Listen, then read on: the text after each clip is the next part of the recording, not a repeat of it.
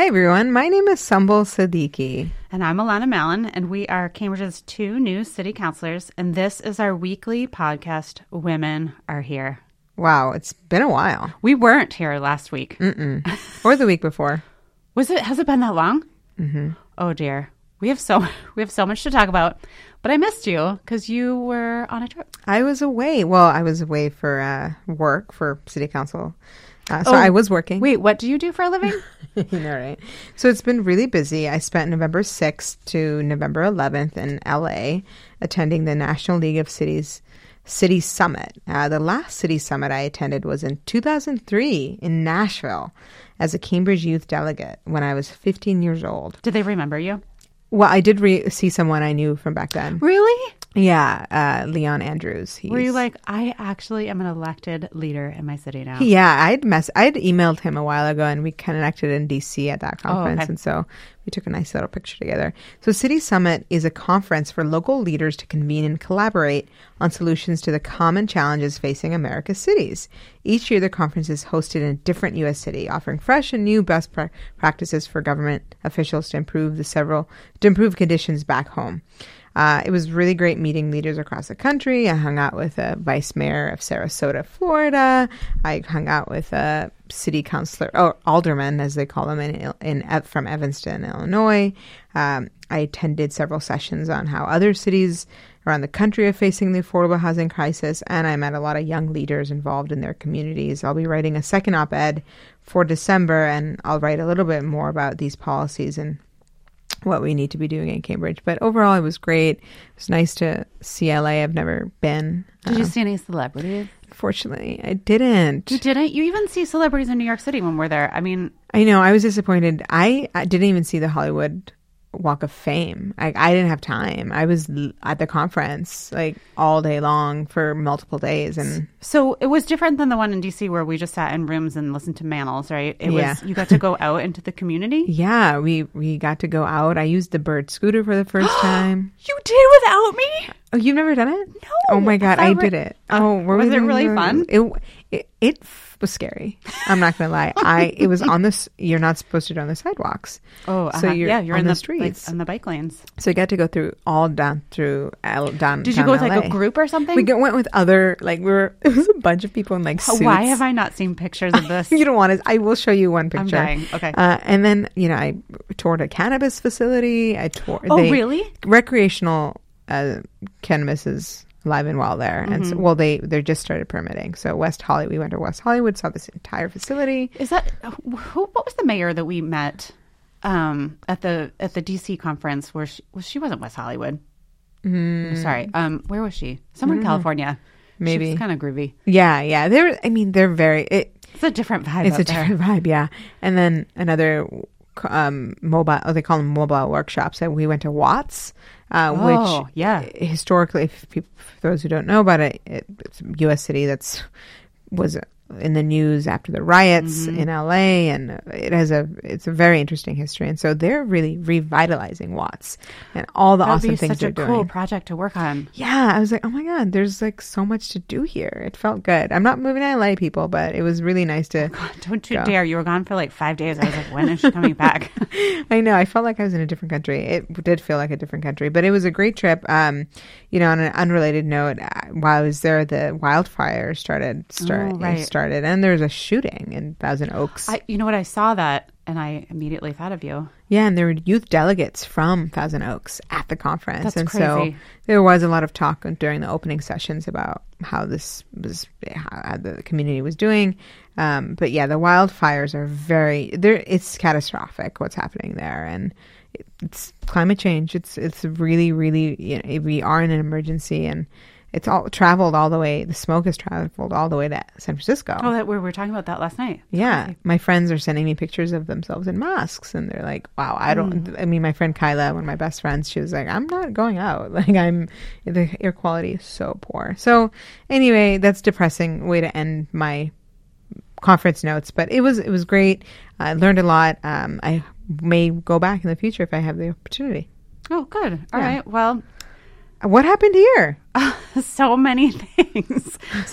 I think the last time we met, I was about to have my second arts task force, which actually was incredibly instructive and really, it was amazing. So one of the things that all the Arts Task Force members wanted to do was talk about diversity and equity and inclusion as it related to the arts, and that it was such an important topic that I thought we could just kind of, make sure that we wove it in through the 9 months that we were working together. But it turns out people really wanted to have a shared common language and really make sure that everybody was on the same page before we started talking about really difficult things like funding and artist live workspaces and licensing and permitting. So, there's inequity in all of our structures and all of our systems, and I think people really wanted to talk about that. So we got an amazing facilitator, Malia Lazu from the Urban Labs, and she started off the training, this 2-hour training with the task force, with this example of the elephant and the giraffes, which I don't know if you've ever heard,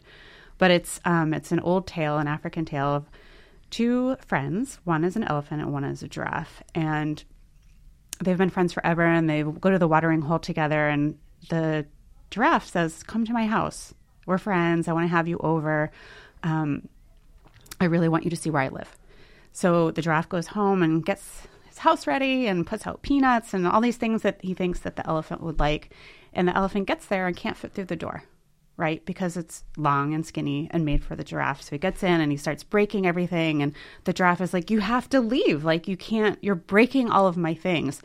And the story is really about structural systems that exist. And if you don't do anything about them, the elephants are never going to feel like they belong. And so there was a big, there was a lot of talking about belonging. One of the things I had read was this article about, and I feel like people don't often think about equity and inclusion as it relates to art, right? Yeah. But there was a New York Times article that I think will be really helpful that, we all talked about that day, which was, if you think about ballet, what color are ballet shoes? Pink. They're pink. And why? Women. No. Gender? Because they match a skin tone. Oh, yeah. Okay. You're good at this. All right. You can't be on the Arts Task Force. Clearly. They match Pink. a skin tone. Yeah. And so for ballet dancers of color, what do? Right. They dye their shoes. And if you're a ballet dancer, you wear a pair of shoes every single time you do a performance. So there are ballet dancers that are just coloring their shoes every single time. And 2 weeks ago, one of the biggest shoe manufacturers announced that they were going to be making 3 different skin colors, right? So one for women who are Latina and one for African Americans. So women are no longer going to have to be coloring their shoes to match their skin tone. But essentially, that whole story was just saying shoes that exist are saying to women of color who are ballet dancers, "You don't belong here. The stage isn't for you. You have to actually change yourself. You're now like the elephant in the story. You have to change yourself in order to fit into the giraffe's house." So I feel like there was a lot of aha moments for a lot of people. And now we have a shared language and understanding of where issues of inclusion will come into play when we get into, really talking about some serious issues around arts. So we've got our next Arts Task Force meeting in December. It's December 13th from 5:30 to 7:30. It's at the MIT Theater Arts Building on 385 Vassar Street. And the topic is funding. It's open to the public. Everyone is welcome to come. We do publish our notes online, and it's on the Cambridge Mayor's website page. So check it out. You can see all of the notes from the past meeting and all the ones in the future. I last night, the notes were in the binder, so I have the pile to read because I missed the Arts Task Force meeting. So I'm going to go back and read about it. So over the next 4 days, you're going to make it part of your I will. Your It's Thanksgiving. the article. It's the pictures, everything. I mean, the definitions. What is white privilege? What is this? I think it's, we're doing these community conversations on November 28th. So I think, this relates to art, but art is life. Deep. So deep. So deep. But, so I'm really glad that the task force is looking at that lens, and you've had this session early on and you had an expert. Yeah, that part was really important. Yeah. Because I'm certainly not an expert. And she was very good about guiding the conversation in a way that was very constructive, but also really we followed up afterwards and talked about ways that we can incorporate some of the kind of the rules that she laid out in the beginning of the meeting to move forward as we work. Yeah, that's awesome. So next up, we have a lightning round of issues that we want to tell you about from our city council meetings on 11/5 and 11/19. That was last night. Yesterday. Oh, yeah. Wow. Time flies. So, Alana, you'll start and then I'll finish. Yeah. So we had a few things, and we're just going to do some of the high-level ones because I'm really excited about this one in particular. The city has appropriated $500,000 to fund a universal design playground at Siddiqui Park. So this is something that I think Cambridge has really needed for a long time, which one of the things we talked about that night was Spalding Rehab Center has a universal design playground, and it's amazing. So all kids of all ages and abilities can use it. If you are in a wheelchair, they have specific playstations for people. It's just going to be great. And I think it's one of the things where you're like, how did Cambridge not have one of these? Right. So that's going to be at Siddiqui Park, and they're getting busy on the design of that. One of the other things we wanted to talk about was we just approved $92,000 to outfit a police reporting station in Central Square, which is now scheduled to open. It actually has a date, December 11th. So it's just around the corner. So this $92,000 is because the reporting station had to comply with state and FBI criminal justice information security systems like ballistics level glass. So bulletproof glass for all of those of you who aren't in the know. Get it. And then we also approved a $200,000 to do a technical studies on bike infrastructure. So there was a lot of discussion about this at the city council, but essentially there was a Cambridge bicycle plan created through a bicycle network vision, which was an aspirational plan for creating a high-quality bicycle infrastructure network on streets and paths in the city. But the plan didn't include technical studies to evaluate space and operational constraints. So there was a lot of conversation around what does aspirational mean, and this study hopefully will say, okay, on this street, this is what you need. Here's how wide it is. You can put protected bike lanes here. On this street, you're going to have to do paint with a door zone.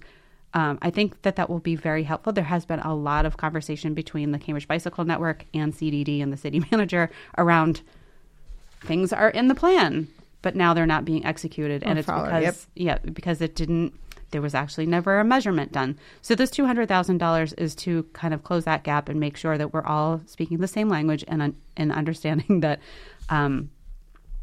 we do need to figure out this bike infrastructure. We've had way too many deaths on our streets, even especially recently, and we've got to move forward with this. And so if we're putting this through, we are really going to be studying it and making sure that we are going to be executing the right plan. Yeah, I mean, one of my pet peeves, we've talked about this in council, the city has so many plans. Right? They have so much online, and it's like, wait, you never followed this, or so we have to be really conscious, be aware of what we put out there, right? And follow through. And then if we don't follow through, say why, right? Yeah, and I think there was a lot of people that didn't realize that was an aspirational plan, right? Like they thought it was a plan that was going to be followed through on. So this is sort of to remedy that situation, and it is something that I think you and I have talked about, like being on top of. Yeah. Yep. So the other thing we did was we approved $150,000 for a digital equity advisory board to be set up with a year-long time frame to study and analyze gaps affecting the city's low-income or otherwise disadvantaged population in use of broadband internet, which builds on the work of the Broadband Task Force and the recommendations from a few years ago. The city's research will seek to better understand the gaps, including those related to broadband access, affordability, digital skills, and device ownership that may be preventing all residents from making the most effective, meaningful use of broadband. This will formally disband the Broadband Task Force. So I think I'm happy that this is happening. I think this was brought up in the meeting. We need to figure out how much it's going to cost. And we have to also make sure that we're on the same table. I think we have to figure out what the problem we want to solve is, because we do know that there's a digital divide, but we also know it's very expensive. So we have to figure out how we're going to get there. Well, especially since CRLS, all students now Exactly. have a Google Chromebook. But if you don't have Wi-Fi at home, they're essentially useless, right? Because everything on there is through your Google Docs. And if you don't have access to Wi-Fi at home, then you can't use it for homework. So we really do need to understand if we're trying to close the digital divide with providing these Chromebooks, it's the first step, but then we have to figure out that Wi-Fi piece. Yeah, and we keep, I think the task force said we should have a feasibility study of how much is this going to cost? Because I don't know. It could be how much does municipal broadband cost in other cities? I don't know. I think we have to do that analysis. So I think that's coming up, but I look forward to the results here. The other thing that came up, and we talked a lot about this during that meeting. Oh my God. We really did. We did. The community benefits. So since 2010, over 20 million has been pledged to the city to go into community benefits fund. And these funds will be used to address the top tier needs that were identified by the citywide needs assessment that was completed in 2017. Those needs are affordable housing and homelessness, financial security and mental health, both behavioral health and substance abuse. We had a lot of questions about the timeline, with grants of $5 million not being given out until February 2020, and the following funding grant timeline being in 2014. So both of us brought this up about the process and the fact that the needs are very high. Right. And so the Community Benefits Fund essentially was created because developers wanted a place where they could put a bunch of money so that they could be dispersed into the community. What used to happen was you would build a building, and then you would like kind of draw a line around the building and say, okay, here are all the nonprofits that exist in this area, and then you would just make sure that the community benefits were reaching those particular places. Well, that's very difficult to do, and then there's always one person that's like sort of right outside. So the developers were like, why don't we just give like a pot of money as community benefits, and the city can figure out how best to distribute them based on the community needs assessment that was done and decided these top tier needs. There's the top tier needs, there's the middle tier needs, and the lower tier needs. So $20 million has been sitting there. Pledged. I mean, some of it's sitting there, but some of it is still kind of out there since 2010. Yeah. And my point and your point in the meeting was we have identified these as like critical needs in the community, right? Substance abuse, just for example, we're in the middle of an opioid crisis. We have millions of dollars that are just sitting there, not actually helping the problem. And not only that, we got the timeline, and it's not even going to be dispersed until not even next February. So I had a lot of, it felt like very onerous on the process and like grants and how people would apply. And they're going to be giving a huge preference to grantees that are going to be addressing all three of these needs, right? So it's like a collective Some impact innovative, thing. yeah. And innovative plan. Correct. And so I as somebody who works in a nonprofit and understands how you're just trying to do critical work in the community, I understand a process, but this to me feels like I'm not sure this is what this money really was intended to do, was to sit there and then be granted out over decades. Yeah, we have about, I think, 7 million sitting there. Mm-hmm. And then, that's the problem. We do have these developers and other folk wanting to give money, and then we take forever. So I think the city, I don't want to discredit the amazing work the city's been doing, and the Community Benefits Advisory Committee that they've thought through this plan. We also voted on an evaluation that we'll be doing of the work. So they're going to independently evaluate whether the process they've come up with is the right one. So that'll be good. I think it's good that we're evaluating that, because I do think it may come up with, hey, this took too long, which is the consensus of the council. And I'm really curious to see who's going to come forward. Right. And how collaborative and collective impact, how difficult that's going to be. Right. So stay tuned. Hopefully by February we have some more information on and some grants that will being evaluated. So that's our update.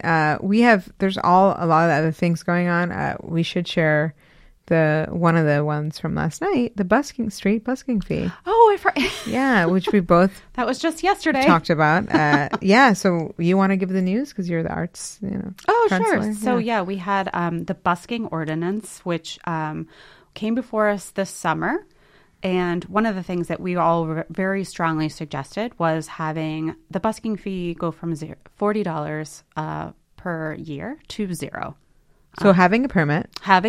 You have to apply for a permit, but it would be free. This would just be to ensure that our musicians, they would have a permit, but they would be able to just remove one of the barriers to actually performing and being out there. I mean, I love a good musician busking. I mean, it just enlivens the square. It enlivens the shopping district. And, one of the things I said last night was through this arts task force work, one of the artists said at one of the meetings, it is demoralizing to be an artist here in Cambridge. And that's not what we want. And we can't always control for what things cost, right? We can't control skyrocketing rent. We can't control how much studio space costs. But where we can control that cost as a city to support our artists and say, we care about you, we want you to be here, we want you to be a thriving community, we should do that. And if it's taking away a $40 fee so that somebody can be outside and playing music, we should do that because we can't control for these other costs. So the zoning came back before us last night, and the Cambridge Arts Council had suggested a 50% reduction in the busking fee. So the permit, so it was going to go from $40 to $20. And we as a council... We said nope. We said no. It was great. I mean, all of us, I think collectively, I harped on the fact that there was a replacement fee and I was for $15 and you have a $20 fee and you're charging. And then you brought it home saying no fee. No fee. So we amended it. Yeah. It will come before us in December for approval as no fee for busking. And I think that's just it's going to be one small step to really telling our artists here, I know it's demoralizing. We are trying to make it better. And there's a process still to just make the Arts Council feel good, the city feel good. It's not like we're willy-nilly. We don't know who's out there. Right. So there'll be permits. So that was great. So some more updates. I attended a Government Operations Rules and Claims Committee hearing. I'm a member. I'm a member of how many committees, Alana? All of them. I'm also on this one, but I missed this one. It was my first committee meeting that I've missed. I know. I didn't know you were on this one. Mm-hmm. My bad. Okay. I missed it. I didn't even text you during it. Chaired by Vice Mayor Devereaux on publicly financed municipal elections. So this is a complex issue that's been discussed for the last 5 years. No easy resolution, it seems. So Vice Mayor did this whole history of all the policy orders that have been... Love her. Yeah, she's so prepared. Prepared. Of all the policy orders that have been submitted and what their options what their outcomes have been. The end result of the meeting was that the committee voted to ask the city manager to convene a time-limited task force to analyze the best options. I know you're thinking another task force. I am thinking another task force. I think the vice mayor made a good point. It's that really each of us could want different things in this, and it's good if someone independently looks at it. And maybe it's folks from the community, so that's TBD, but we should not be the ones saying how the program should work. We're the city council. Right. Uh-huh. Right. So it's that. So that's a good point. And then some of the larger, broader questions is, are we as a community unhappy with the types of candidates running or with the types of donors? What's the problem? Well, the problem we're trying to solve. I think there is a lot of money spent on elections. The stats from 2017 show how much money was spent, and it is true that outspending doesn't seem to correlate with winning. In fact, I spent the least money per vote of the people who won. I spent $14. Well, you got a lot of votes. And I got a lot of votes. But I was so efficient, that's all I'm trying to say. But No, right. And I think, that was one of the things that I was thinking about when I was kind of mulling this over in my head is there was a couple of candidates who were brand new, two that came from public housing, right? that raised a ton of money, right? Like, I think the money is there if you're a good candidate. And I love this idea of publicly funded campaigns. The public funds our campaigns. Yeah. Through believing in a candidate and financially supporting them. They are the public. Exactly. So Tim Toomey does have a proposal before us, and I think it was too early to decide this is the program that could work, the numbers and so forth. I think it was giving money to candidates. Yeah. Taxpayer money. Yeah. Yeah. How much? So I think he had different levels. So a school committee was like, I think 15 grand. Another was 20 grand. It was basically I didn't feel comfortable making those decisions and voting for. I would like the taxpayers to actually weigh in on whether or not they would like their taxpayer money to be funding elections. Exactly. So I think that goes back to the idea of, all right, like, what is the appetite here? Correct. And so, someone at public not that comment, I want to raise any money. I do not want to do either. Give me money, please. So someone made the suggestion of even limiting the time you can campaign. So you can't start in like February? You start 2 months before. How nice would that be? Oh my God. I don't want to start campaigning again. Ever. That's PTSD. We're both looking at each other like just total miserable. Okay. Anyway, so that was my meeting last week. All right. Well, speaking of campaigns and voting, we also might have the opportunity to early vote in the next municipal election. So this was sent off to the legislature as a home rule petition, and I wonder how it will affect turnout. Yeah, we'll see. On November 6th, the election showed us that the turnout was higher than ever. Higher than ever. I know. People were very motivated, especially in Cambridge. I think they were very motivated by the yes on 3. Yeah, definitely. I'm so glad that passed. 68%. So amazing. I know. I was like, that was a nail biter. I thought it was going to be so much closer. So good job, everyone. Yeah, good job. We also last week attended an ordinance committee meeting on zoning for recreational cannabis. Oh, I forgot about that. I know. So many meetings last week. We voted to move the petition to the council as a whole. The ordinance committee and the economic development committee, which I chair, have discussed the importance of equity in the cannabis industry as we zone for adult recreational use. As you may know, we already have medical cannabis in our city since 2013. So this opportunity to build a robust and lucrative industry necessitates that this city be diligent and intentional in its efforts to put in place effective and equitable policies and zoning. I, along with other city councillors, are pushing for a separate municipal equity ordinance where we prioritize economic empowerment applicants in the city, given that the larger companies already have a monopoly. Yeah, and we had a couple of speakers at public comment who spoke eloquently of the need to prioritize this aspect of the zoning or through a municipal ordinance to ensure equity in this area. And I reiterated that when the commissioner of the Cannabis Control Commission, Shailene Title, came to our last economic development meeting, she stated that of the 30 provisional licenses that were awarded in Massachusetts, there was not one person of color, not one veteran, and not one women-owned business that had a license.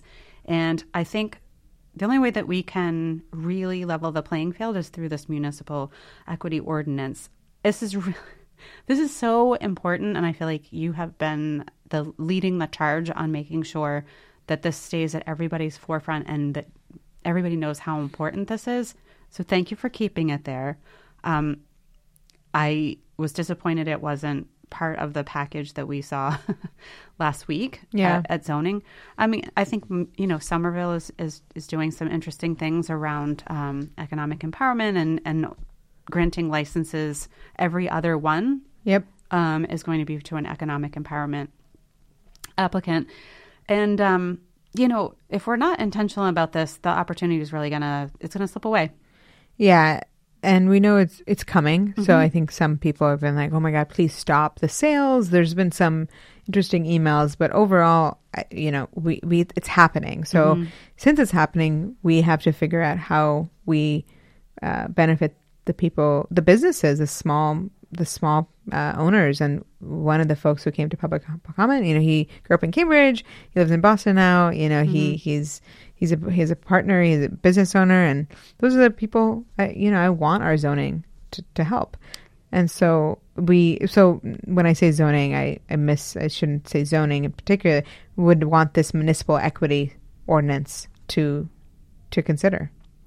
Yeah, and I wasn't at this meeting, but we were talking about it. This is sort of the only way to create generational wealth for people who have been disproportionately affected by the war on drugs, and it's critical. I think we all said it. I mean, I will have to say that because you have been pushing it so hard and making sure that we all really understand what's at stake, I think that's the reason we were all kind of... Exactly. And I think we needed to have that meeting and just have everyone say this is why it's important. And we did get everyone who could come to the meeting saying it was important. So excited about that. Details to come. Hopefully we'll have some language to look at soon. One of the things we didn't talk about at all is the taxes, the additional taxes, and like what that will bring in for our city and the things that we can do with it. So I think that's another conversation. We don't do a great job telling the whole story in the narrative.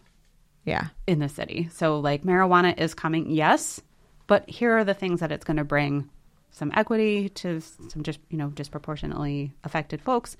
But also tax money. And what are we going to do with that tax money? Yeah, we all have a lot of decisions to make. And the sales just started. Recreational use just started, I think, yesterday. It's like $1 billion industry. Lines out the door. Yeah. You're going to run out of product real soon. So we'll be working on the zoning. Yeah. Don't worry, people. We caught you. So over the weekend, on Sunday, I attended a ghost bike ceremony for Meng Jin, a Boston University graduate student who died after an accidental collision between his bicycle and a dump truck in front of the Museum of Science parking garage. This came up during our meeting last night as well. We have a real lack of bike infrastructure on Route 28, which is O'Brien Highway, especially along the 6-lane stretch highway in front of the Museum of Science, which is known as the Charles River Dam Road, which is controlled by the state's Department of Conservation and Recreation, DCR. As the Commonwealth owns the dam upon which the Museum of Science sits. We have to do more, and I'm looking forward to supporting all the efforts for safer streets. We had an order from Councillor Toomey last night. We've had Vice Mayor Devereaux write an op-ed with Michelle Wu. Yeah, Michelle Wu and Becca. Boston. Oh, yeah, Becca Wolfson. Yeah, Wolfson from the Bicyclists Union. So there's a lot of momentum here. We should not be waiting for this to happen, to act. Well, and the thing that I liked about Councillor Toomey's order last night was it's so easy to just point fingers. Oh, part of it was in Cambridge, some of it was in Boston, it's DCR. It's just very easy to do some finger pointing and say it's not our thing. But this order really kind of says everyone needs to get together and figure out the configuration on this road so that this doesn't happen again. And I'm really, with the op-ed that the Vice Mayor wrote with Michelle Wu of the Boston City Council and Becca Wolfson, I'm really loving the regional approach that people are taking because these issues are regional and we share a lot of streets, we share a lot of intersections, and this is where we can be really strong. If we want to, obviously the DA has not released information about the accident, but it's being reported that it was because the dump truck did not have a side guard in between the front wheels and the back wheels that would have kind of bounced him back off and not caught underneath the wheels.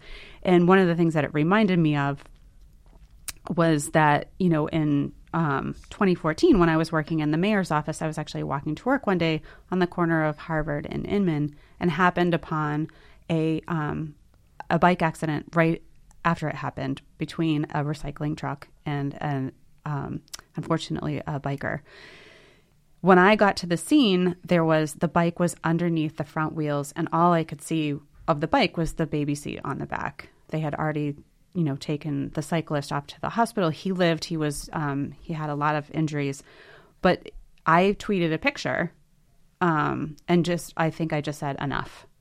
By the time I walked from Harvard Street into City Hall, the phone was ringing, and this Dr. Epstein from the Volpe Transportation Center was on the phone saying, we need side guards on our trucks. This is what I do here in Cambridge. I'm working with places all over the country, putting in this kind of legislation and making sure trucks are safer for cyclists. but we're not working with Cambridge. So within a week, we had everybody sitting around the table, figuring out how we could deploy bike or side guards on all of our DPW trucks, which happened.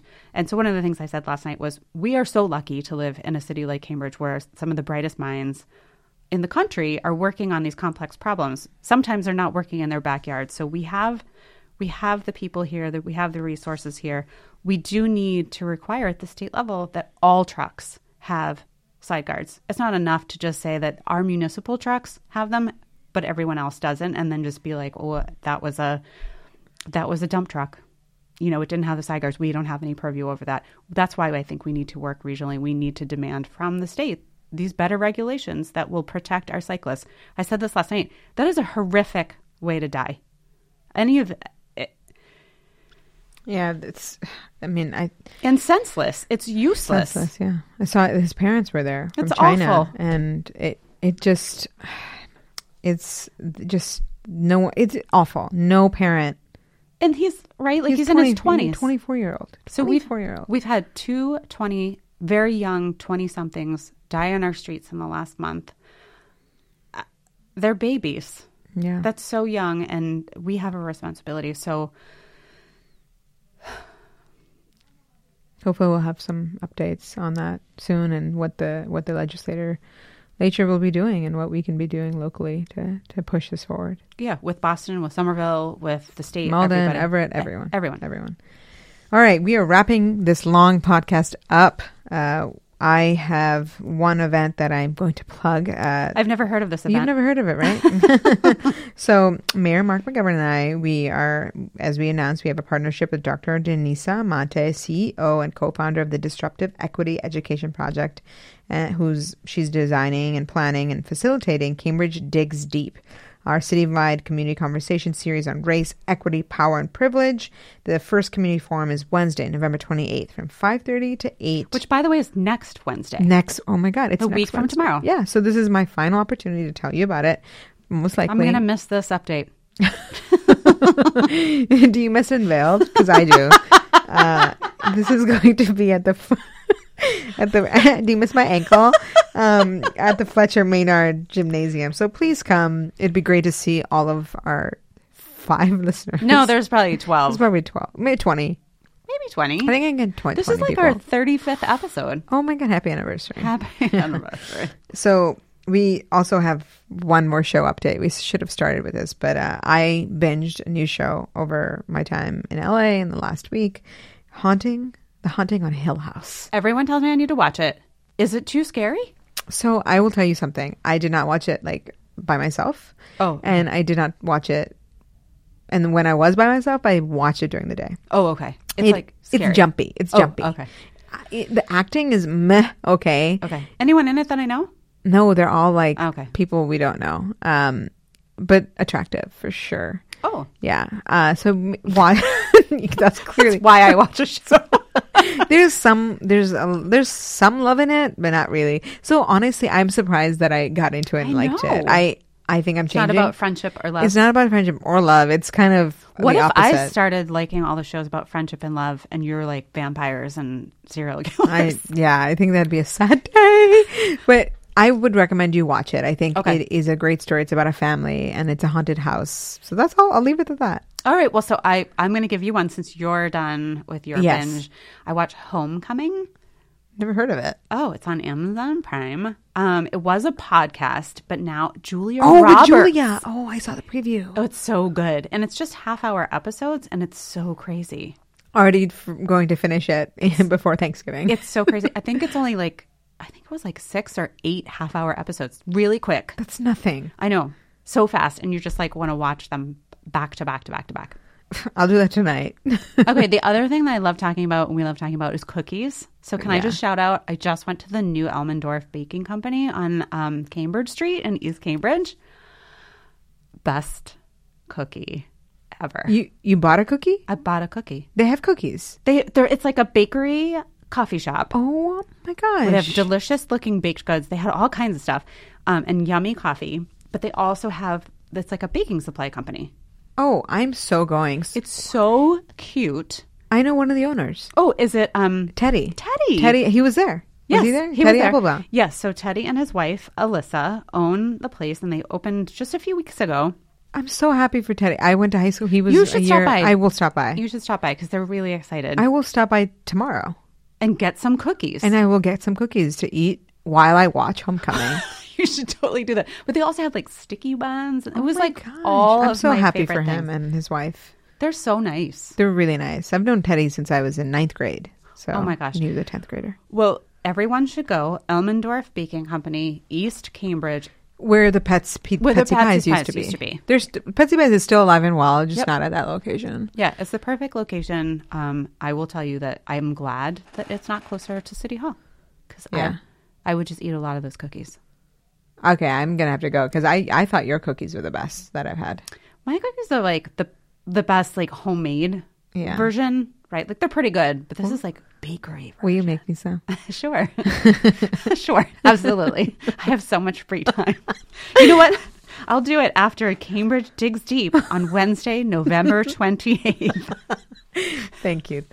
All right, everybody. So we'll be back next week because we cannot ever go this long in between because I've totally forgot how to I don't even talk know in a what my microphone. name is. I couldn't even read necessitate. Necessitate. You're like we'll have better English speaking. We're going to get it skills next together. time. Please, thank you for staying with us. And have No very... one's listening. Oh, we can say whatever we want. No. Well, we'll see you next week, hopefully. And happy Thanksgiving. Happy holidays. Happy holidays. Bye-bye. Bye-bye.